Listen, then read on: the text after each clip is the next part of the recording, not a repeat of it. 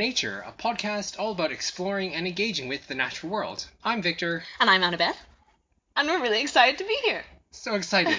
This week, we're talking all about plants and how to engage with plants.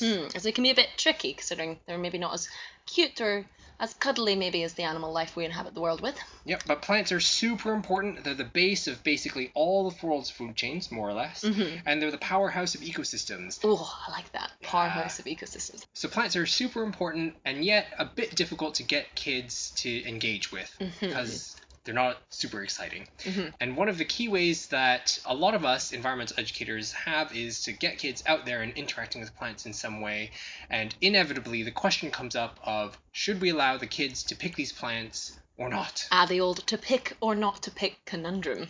So that's what we're going to be discussing in this week's episode. We're going to be looking at some of the reasons why you might want to consider letting kids pick plants, some of the reasons why maybe you shouldn't let kids pick plants. And if you decide to let them pick the plants, then we're going to talk about how to pick plants responsibly. And then we'll go through some quick activity ideas to get kids out there and interacting and engaging with plants. Right, so why pick the plants? I'm taking sort of the why pick plants arguments this week, and most of my arguments come from this article by P. Gobster in the 2007 issue of Nature and Culture, which is all about the museumification of nature. So that's sort of taking outdoor spaces, and in an effort to protect them, you turn them into a museum. You know, it's a very hands-off, look-only kind you're of like thing. Inadvertently disengaging people from it. Yes. Absolutely. So the core of my argument for why we should allow kids to pick plants in some instances is that it really builds connections and positive relationships with the natural world. And that's really important because having those positive relationships tends to lead to willingness to support conservation efforts and wanting to take action to support the environment. Like very, very core to the kind of things we brought out last time in our podcast. Absolutely. So as you said, you know, if you separate people from nature in an effort to protect it, it can actually be counterproductive, because if you don't have those connections, close connections to your local environment, you're less likely to connect with bigger environmental issues or problems that might be happening elsewhere in the world. I think, if you kind of take away a kid's first reaction to a lot of things is to touch them. Yeah, because so, as you said, the strength of these natural places is that they offer people a whole variety of ways to experience the world. If you limit this, the ways in which you can interact with it, then kids are less likely to have a really satisfying experience in that environment, which means that children might actually start to gravitate away from natural spaces to things like video games or which is, you know, worlds where you can do whatever you want. Like in Minecraft, you can do whatever you want to the environment. Yeah, when you think you can go outside and you won't be limited, but if you start putting on those limitations, exactly, it kind of closes that door and maybe keeps them indoors instead. And especially with plants, which can be so fantastically sensory, I think taking away, putting limitations, putting a barricade between them and actually maybe touching or picking, as in this case, can be pretty not great for them if we want them to be as excited about plants as maybe they are about other aspects in the natural world as well.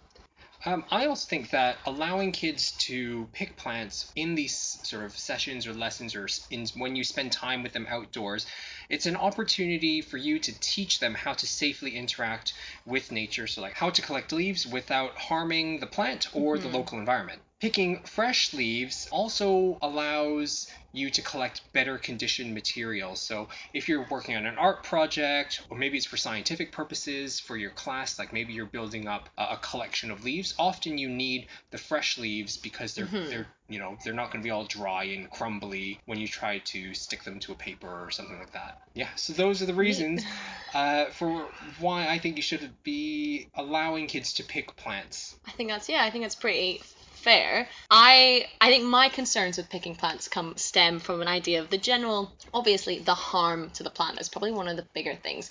If large groups are sort of picking a lot of leaves, picking flowers, even maybe uprooting the entire plant, that's going to be incredibly damaging. In my opinion, incredibly damaging. So I guess obviously you've mentioned though that there's ways to do it responsibly. I think it stems from a general concern for the well-being of a plant. It's still a living thing. It's still, like you said, very important, plays a very important role in the ecosystem. Yeah, so I think that definitely this is dependent on where you're going to be doing this activity.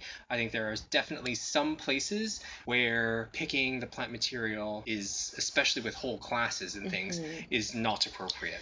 Yeah, exactly, because it can actually damage not just the only plant, but if a lot of plants, flowers, shrubs are all being taken, it can be hugely damaging to the environment, especially if maybe these are plants that are only found there. If it's a protected species, if they only occur there in really, really small numbers, you could be wiping out entire species by permitting a group or whoever to pick. So I think it's kind of picking, but having responsible goals set when you're sort of picking. I think the other thing that it kind of concerns me about picking plants is it kind of turns nature into a commodity and kind of puts a value on it rather than just kind of enjoying it when it's there. So the idea of, say you do have a class and one kid picks a bluebell, all those kids are going to want a bluebell, and then all of a sudden your beautiful bluebell meadow is gone. Yeah, and if you're the one kid who didn't get a bluebell, then you're going to be, because you want one just because everyone else has one, not because you actually want the bluebell. Not because you think bluebells are amazing and your favorite flower ever. It's because all your friends have one. I think also there's something about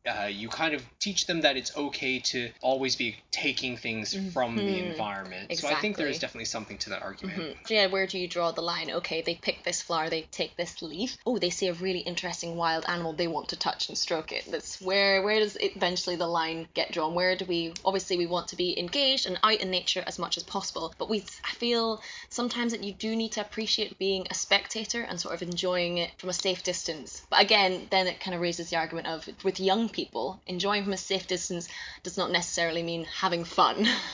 Yeah, they might not be able to enjoy it from that distance.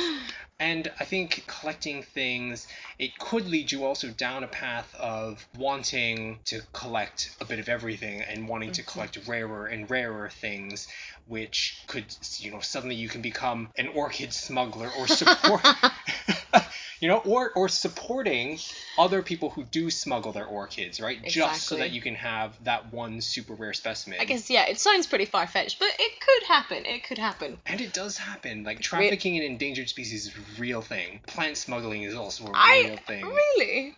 I am shocked. It is. Alright, sorry. Yeah. Like orchid smuggling. It's a thing. You can make thousands of pounds smuggling endangered orchids out of these countries. And they're not... Not that you should. But you they're should protected. Not do that. But they're protected. Okay, so now that we've sort of weighed up the kind of pros and cons of picking, maybe it's time to have a chat about how to do it responsibly. If you think that I definitely, for my class, for my group, for my family, to get them engaged with plants, there needs to be a way that I can do this responsibly, ethically, and without damaging the ecosystem. So we probably have some ways here that we can advise best possible course of action. So I think first thing is to revisit the two sides of this debate whenever you're coming to do an activity. Have a look at it and have a think, what am I doing? Is there another way that I can do it? Do I actually have to pick the plants? Can I take photos instead? Can I do a rubbing? Can I use fallen leaves instead of fresh ones picked actually straight from the plant? And then if you do need to pick the plants for whatever the reason, then yeah, responsible picking. So here's some of the things. Number one, there are some legal obligations. So here in the UK, you always need to have permission of the landowner. If you're going to be picking or taking anything from an area of land, make sure you know, is it public land or is it private land? Do you need permission? And that does mean your neighbor's garden. Don't steal from your neighbor. No, ask for permission first. And then second thing is being aware of the protected species that might be living in a particular area. So every country has a list of vulnerable and protected species. So just check that first and before you get out there. Which gets to the first principle that I've got of picking responsibly. Picking principle. Okay. Number one is to know the site, because then you know, do you need the permission? Is it private land? You also should have an idea of, are there protected or vulnerable species on the site? So then you know to avoid those. I think that's probably a pretty great tip for if you're planning any sort of outdoor engagement activity for a group. Do your homework. Do sort of a reconnaissance mission to see, is it safe? Is it protected? What do I need to know? What do people need to bring? And that sort of thing. That's just a general good take-home message for all things, but especially with plant picking. Yeah. And if you're targeting something specific, if you're going, if you're doing a foraging walk and you want to pick berries, knowing the site so you know where are the berries, so you're not just hunting around for hours fruitlessly. So good. I planned that. Yeah. I did not. Right. Second principle.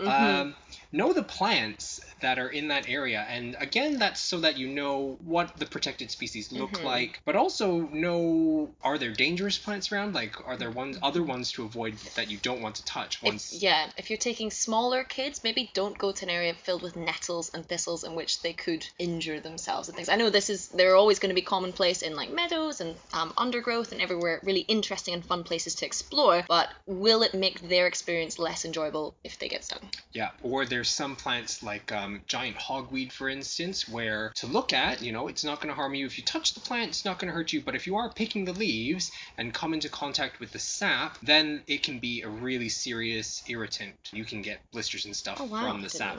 So just knowing, is that present on the site so that you can know to avoid those plants. I think another thing would be, again, if you're knowing the area, make sure you're not picking near or taking maybe invasive species unless it's an organized removal event, because certain species like Himalayan balsam, actually, if you were to pick it, they have a really responsive seed dispersal mechanism. Actually, when you touch it, they just explode. The seed pods basically explode, and they just fling the seeds for meters and so meters. By picking them, you can actually be helping their spread, which is obviously not something we want from an invasive species. And then there's ones like Japanese knotweeds, another invasive, and that one can regrow from very small parts of the plant. So if you pick a piece of a plant of a Japanese knotweed, decide you don't want any more, drop it on the ground, that can actually regrow into a whole nother plant. And if you chuck it, they usually live around water. If you chuck that leaf, you decide to play poo sticks with it, that's actually really bad, because then wherever that bit of plant ends up, it can regrow and just spread the problem. And another part of knowing the plants is being able to recognize which of the plants that are okay to pick. A really good way to work this out is if you go onto the Plant Life website. They have their sort of picking code of conduct that kind of talks you through the major points in how to pick, and they have roughly, there's a kind of a list of about 12 that they say is okay to pick, and it tells you how to do it responsibly, and the idea of picking only in areas of sort of great abundance. So if you see only 4, maybe leave those guys where they are and kind of try and find larger sort of patches of them. Similarly, if you are picking, try not to trample everything that's around you. Yep, so also try not to trample everything, which is really important, and this goes back to knowing the site. There are certain habitats that are much more sensitive to picking plants in. So there's alpine environments, really high altitude. A lot of those areas, soil is very thin, and if you trample around, you can dislodge that soil, dislodge the plants, and it can take years or decades for that soil to reform. And the plants there also really struggle along. So if you pick that one plant that's just barely managed to get that foothold, they have enough of a tough time as it is without you walking all over them. Sand dunes are another one. So if you're on the beach, you see some neat plants, remember that those plants, their roots are actually holding together that soil, and if you pick that plant, then that can destabilize that habitat, and that sand can just blow away the next time there's a storm. And again, it can be years or decades for the habitat to recover from that. I think a great rule to follow if you are picking is the idea of the 1 in 20. So if you see a flower, you can, maybe a flower or a part of a plant, maybe pick it, but kind of don't do it every 20th time. Because that way you know that at least the impact that you're making is going to be so teeny tiny, and you're not going to be taking too many from the environment it's in. Whenever I go foraging, I like to say that you should leave the area looking like you were never there. So really spreading out the picking. So that's quite good. I would definitely also recommend try not to uproot the entire plant. And avoiding flowers if you can as well. Yes, flowers are so crucial for their sort of reproduction, so taking the flower can be really, really detrimental to them actually having any sort of life after you've left them. So how can you recognize plants which are okay to pick? So if you're looking for leaves, as Annabeth said, use that 1 in 20 rule. If it only produces a few leaves, maybe don't pick those. So a lot of the spring bulbs follow this. They only produce 1 or 2 leaves. I'm thinking things like snowdrops and bluebells. So if you pick that leaf, or like a tulip, if you pick that 1 or 2 leaves that a tulip produces, that's going to cut their light collecting capability in half. So it's going to be much harder for them in the following year. So take from plants that have lots of leaves instead. Or another really good one is hedging plants, things that you're going to cut down anyways. Those are generally okay to pick. Things like hawthorn and Brighton Beach where you use them in a hedge, and twice a year someone will come by with like a chainsaw, right, and chop down the sides of it to shape up that hedge, and then it can just regrow fine. Those ones can handle And picking. they grow back pretty quickly as well, actually, a lot of them, which is really, really great. It means you're not going to be too damaging to that little environment. If you're looking for flowers, you can look at how the plant actually produces those flowers. A lot of plants that produce a flower right at the very top, the Like apex a of big the plant, sunflower, for instance. like those, they will only produce that one flower. So if you take it, then that's it. That plant's not going to be able to produce seeds for that year. However, if you look on the plant and if you look at where the leaves meet the stem, that's called the leaf axils. If they've got, it'll look like a little tiny shoot, a little tiny baby plant kind of poking out there. If it's got those, then if you pick the flower or the part of the plant that's right at the top, that will actually stimulate the plant to produce more flowers and more side stems. So those are ones that are okay to pick. They can handle that. They'll just produce more flowers. So good examples of that are most of the things in the mint family will do that. Sweet peas, they also produce flowers from the leaf axils. Cornflowers are a good example as well. And another good group is any kind of plant that you would find in your lawn. Like the dandelion. Yes. The dastardly dandelion. So all those grassland meadow plants, they've evolved alongside herbivores. The grazers. So they're used to sort of being chomped down. Exactly. So those are plants where, every so often their head's going to get chopped off, their leaves are going to get chopped off. So they'll just regrow. They're used to it. So they've got the right growth habit and the right growing pattern to deal with that kind of disturbance. Okay, so now you've decided that for your group that you need to pick, you now know how to do it responsibly. Well, what can you do with your groups? And we have some pretty fun ideas. I know I've got a few anyway. Yeah, you've got a really good one. Do you want to start? Yeah, so I think one of my favourite things that I've done with some younger, it generally works quite well with younger kids. It's not damaging at all. It doesn't involve picking any live plants, and it's called Finding Your Lucky Leaf, and it's kind of seasonal. It's when the leaves will be falling off the trees, so in autumn or fall. And if you're in the park with lots of kind of really big trees, it's quite fun as well. And basically their goal is to find their lucky leaf, and the only way they can find their lucky leaf is to catch one that's actually falling off the branches, because you have to catch it before it touches the ground, otherwise it loses all its luck and all its magic. And that's what you need to get you through autumn, get you through winter, is the magic of this lucky leaf. And I know it doesn't seem like it very much goes into it, but I have had hours of fun with kids trying to catch a leaf falling from the sky. I think that's a really great one. I love any activity that kind of puts the magic back into the natural environment. Exactly. And it's really, really great, especially if you know an area like in the park or a meadow or somewhere with like lots of kind of different trees of different species, because obviously you get different kind of shapes and different colours, and you can then begin to weave other little narratives into that with the different shapes of leaves giving you different kinds of luck and different kinds of magic and how many you can collect. And it is really, really fun and really, really heartwarming. And even with some of the leaves on the ground, you can actually use it for art and see what pictures they can make out of the colours of the leaves they find there. So that's something that I think is really wonderful to do, and it doesn't actually involve taking any leaves that are growing at that time, just ones that are already falling down to earth.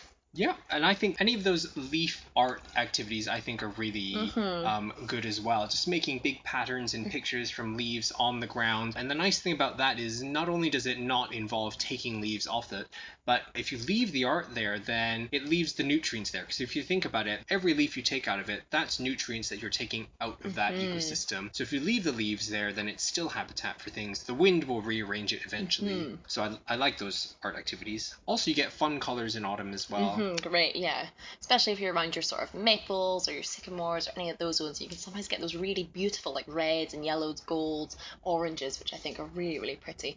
And it's nice as well that we can still get an enjoyment and appreciation of things that are dying, which kind of sounds a bit depressing, but I think it's great to sort of kind of accept the sort of life. You can sort of chat a bit about the life cycle of leaves, the life cycle of trees, and how it kind of goes through this season, and there'll be no leaves in the trees, and then they'll begin to bud and they'll grow again and they'll be back the next year, which I think is quite nice, especially for the younger ones. Yeah, getting that life cycle kind of idea in. That's really good. Another activity idea is a leaf hunt. So that's one that I've done before, where I'll give them pictures of very specific leaves to find of specific plants, and then they have to hunt around and try and find it. The thing I really like about this is it means that I can select plants that are going to be okay to be picked, And also it means that these kids now have to look really closely at the environment to find those very specific leaves before they're allowed to pick it. So I often do this with lawn plants, things like the little daisies and clovers. So I know that they're going to be fine to pick, but I also love the idea of kids like getting down in the grass and looking, and then they start to find all kinds of other little plants and bugs that are like also living in the grass. More in-depth investigation of when they're outside, which is great actually. I really like that one. Exactly. So I like the strength of that. So it's that combination of these are the ones that are okay to pick,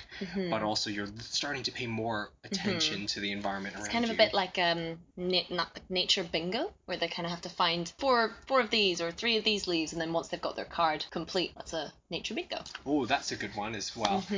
We've done one before called Nature's Palette. Ooh. And that's when you have a bag, and in the bag there's a bunch of words, just descriptive words. You take turns, you pull out a word, and then everyone has to find something that matches that word. So you need to, I like that one. That's yeah, a good one. so it's like find something round or find something bumpy. But you could also, I've seen it done where you actually get like paint swatches. So you'll get a bunch of greens, and then you pull out one of the shades of green, and then you have to go around and you have to find something that matches that shade of very green. good. I like that. So Nature's Palette, that's a good one. And one of my favorite things to do as well is making bramble smoothies. So you get them all to bring along. Well, this obviously needs a little bit of planning, but hopefully if you've done your homework and done your reconnaissance, you should be fine. But yeah, it involves them bringing around a cup of their choice, then going out and finding blackberries or brambleberries, and basically they'll put them all in the cup, collect as many as they can, but hopefully you've picked an area that has quite an abundant lot. Obviously it can be a bit hard hunting for them, but yeah, pick as many as you can, and then they crush them all up, and you add sort of milk to them, and then they drink their delicious smoothie. Although I did do this for about 2 weeks straight with some after school clubs, and I don't think I can have another blackberry smoothie anytime soon. The smell of it is a bit much for me now. That's a lot of blackberries. It's a lot of blackberries, yeah. But it was great. I think they loved that they were foraging for themselves and creating this own delicious beverage, which was quite nice for them as well. Foraging is a really good activity to do to get kids to engage with plants as well. And it also reconnects them with their food, makes them realize where they get their vegetables and their fruit from as well. I think it can just be really enlightening for them, that they're like, oh wow, I can find food outside and not everything comes prepackaged in a supermarket. I think that's really good. And there's lots of really delicious, you can pay £4 or £5 for a bag of some leaves that you can potentially just find outside. So I'm thinking dandelion leaves. You can buy those as very expensive vegetables, or you can just go and pick some dandelion leaves. You can make some delicious nettle tea. Also quite nice. Yeah, and you can cook nettles like spinach as well. What else? There's wild garlic is a good one. That's a good Sorrel is really lemony. That's really lovely. There's another one called salad burnet. Oof. Which is a lovely leaf. It tastes a bit like cucumber skins. So it's very cucumbery. Fresh. Yeah. Sometimes you can get some bitter ones, but that's because there's a very close cousin of the salad burnet called the greater burnet, and that's much bitterer. It's really bitter. But if you get the salad burnet, which has smaller, daintier leaves, it's much less bitter. You get that cucumber flavor. Really exciting when a kid bites into that. But definitely it goes without saying, before you go foraging, do your research. Yes, make sure you are confident you're going to recognize what is safe to eat. Yes, what is safe to eat. So another activity that you might want to do is to start to build up your own herbarium. So that's a collection of pressed plants. Oh, I like that. And what you would do with this is it's one where if you want to do it for scientific purposes, you would actually dig up the whole plant with some of the roots if you can. And if you can get flour, that would be good as well. If you go back later in the year and can collect a seed pod, then that's great. What you'll do is you'll put all of that between 2 pieces of paper, put some books on top of that, and just let that dry. Usually takes maybe a week or 2, something like that. Once you've got it dry, you get a nice piece of card, and you can use just regular PVA glue and just very gently put some glue on the plant and stick it down on your paper, and there is your completed herbarium specimen. I love that, and I think they always look really, really pretty as well. A lot of them can. If you get the flower as well, it almost looks like artwork, which is great because it's so scientifically viable as well. So I think that's kind of ticking off 2 huge boxes about it. Absolutely. So if you do want to use these for scientific purposes, just make sure that you've recorded the right information. So you need to record the location where you found it, the date that you found it as well, and if you can get any other information, that'd be great. So that's what kind of habitat was it in, if you can figure out what the soil type was. So kind of like the learning possibilities are a bit endless with it, depending on which direction you want to take with it. Absolutely. And then also, because it's plant material, it lasts a really long time, basically Mm-hmm. forever once it's dry. So you can refer back to it, so you can identify it and just start building up a collection. And you can look at things like, does this type of plant change over time? This is what museums do with their herbariums. Mm-hmm. And they can look at where these plants are collected. So are the places where we find these plants, is that changing over time? Mm-hmm. So if you record all this data with your herbarium, then you can potentially actually donate it to museums and scientific institutions. Oh, fantastic. I love that. I think I have like one of my favorite picking / not picking / being outside activities to do is actually a national one, and it's called the Great British Wildflower Hunt. And it's organized, I think, a lot by Plant Life as one of the groups. And yeah, it's basically you go on the website, you sign up for it. It happens for a few months in the year, I believe in the spring, summertime. And when obviously we're getting our sort of beautiful wildflowers popping out. And you sign up for it, you say which area you're going to be looking for or looking in, and they send you your pack, or you can just keep it all online if you want to be paper free, which I'm obviously a big advocate for. Yeah, get your pack and then start looking for your plants, and they give you the list and kind of give you their top tips, their code of conduct as well, which is great. And they also tell you, I think out of the 43, 45, 46 plants that there's 12 that are good to pick, okay to pick. And I think by keeping to these guidelines and kind of having this kind of competitive streak to it, and that you're trying to see how many you can find, and you're actually giving Plant Life all this data, all these records of the ones you've discovered, and it helps give them a bigger picture on what our wildflowers are like. That's a really great one, because it really connects people in with the science that's actually being done. All these citizen science projects like they're just that wonderful. one work really well and been good sources of data as well. So another good activity that you can do if you're not sure about letting kids pick plants, then what you could do is grow your own specifically for picking. Oh, I like that. Yeah, because then you're not damaging the wider environment. You've planted it there for this specific purpose so that you can take advantage of it. A lot of kitchen herbs and things like that, so grow your own vegetables or grow your own herbs. And the great thing about the herbs especially is that a lot of them are really good for wildlife.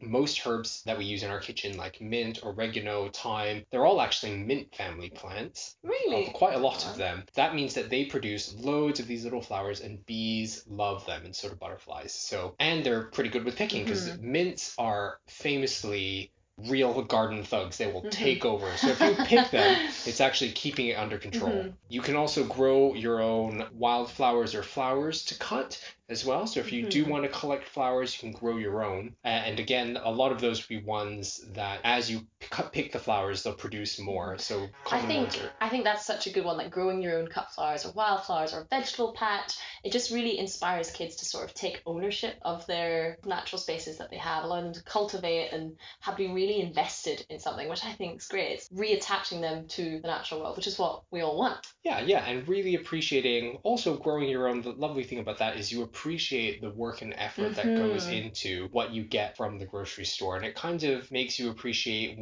if you're looking at organic versus non-organic vegetables, and you think organic vegetables are so much more expensive, it's because someone has actually put more effort into it, because non-organic methods are more labor intensive. They're not applying artificial fertilizers, they're not using pesticides to keep those things under control. A lot of it is going to be just going out and keeping track of these plants, so it really does require more effort, and that's why they're more expensive. So I think it can really like nourish an empathy, which is what we could definitely agree that a lot of people need, especially if you're in a school and you have access to a little vegetable plot or undergrowth or something that you can take as a project throughout the year and see how different plants have grown over the seasons and things like that.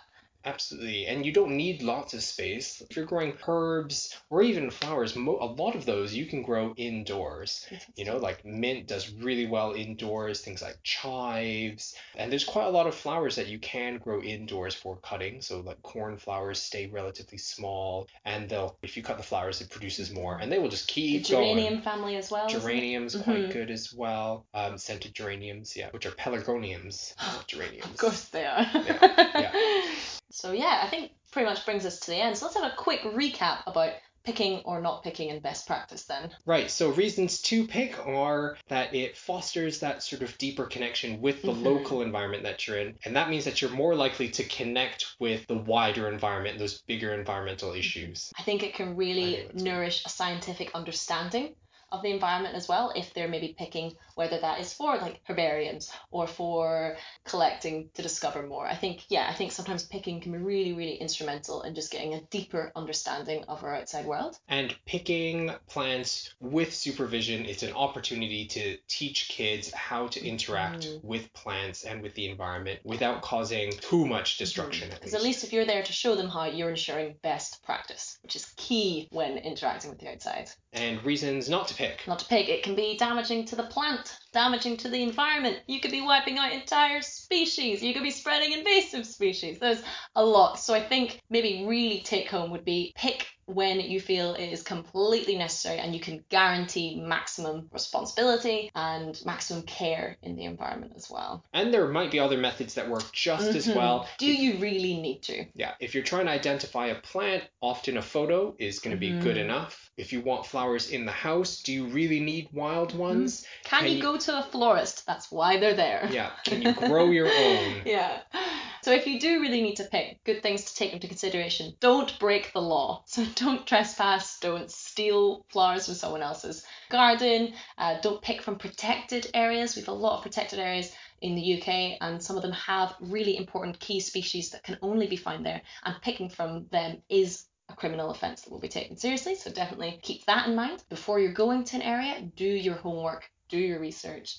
Make sure you know the area well, especially if you're taking young groups of kids. And know the plants that are in that area. Are there dangerous ones that you need to avoid? Are there sensitive or protected species that grow there? So again, to avoid them. And know which plants are okay to pick. Which are the ones that can tolerate having things collected from them. Don't pick too many. It's another thing. Don't completely decimate a tiny population of bluebells. If you'd like any more information about any of the topics that we've covered today, please check out our show notes. We'll have maybe some of the activities up there and links to the paper that we discussed as well. And also, if you're ever in doubt about picking plants or having activities, please check out Plant Life. They have really, really great resources and top tips for you and a really key code of conduct. And of course, you can always get in touch with us at knowingnaturepodcast@gmail.com.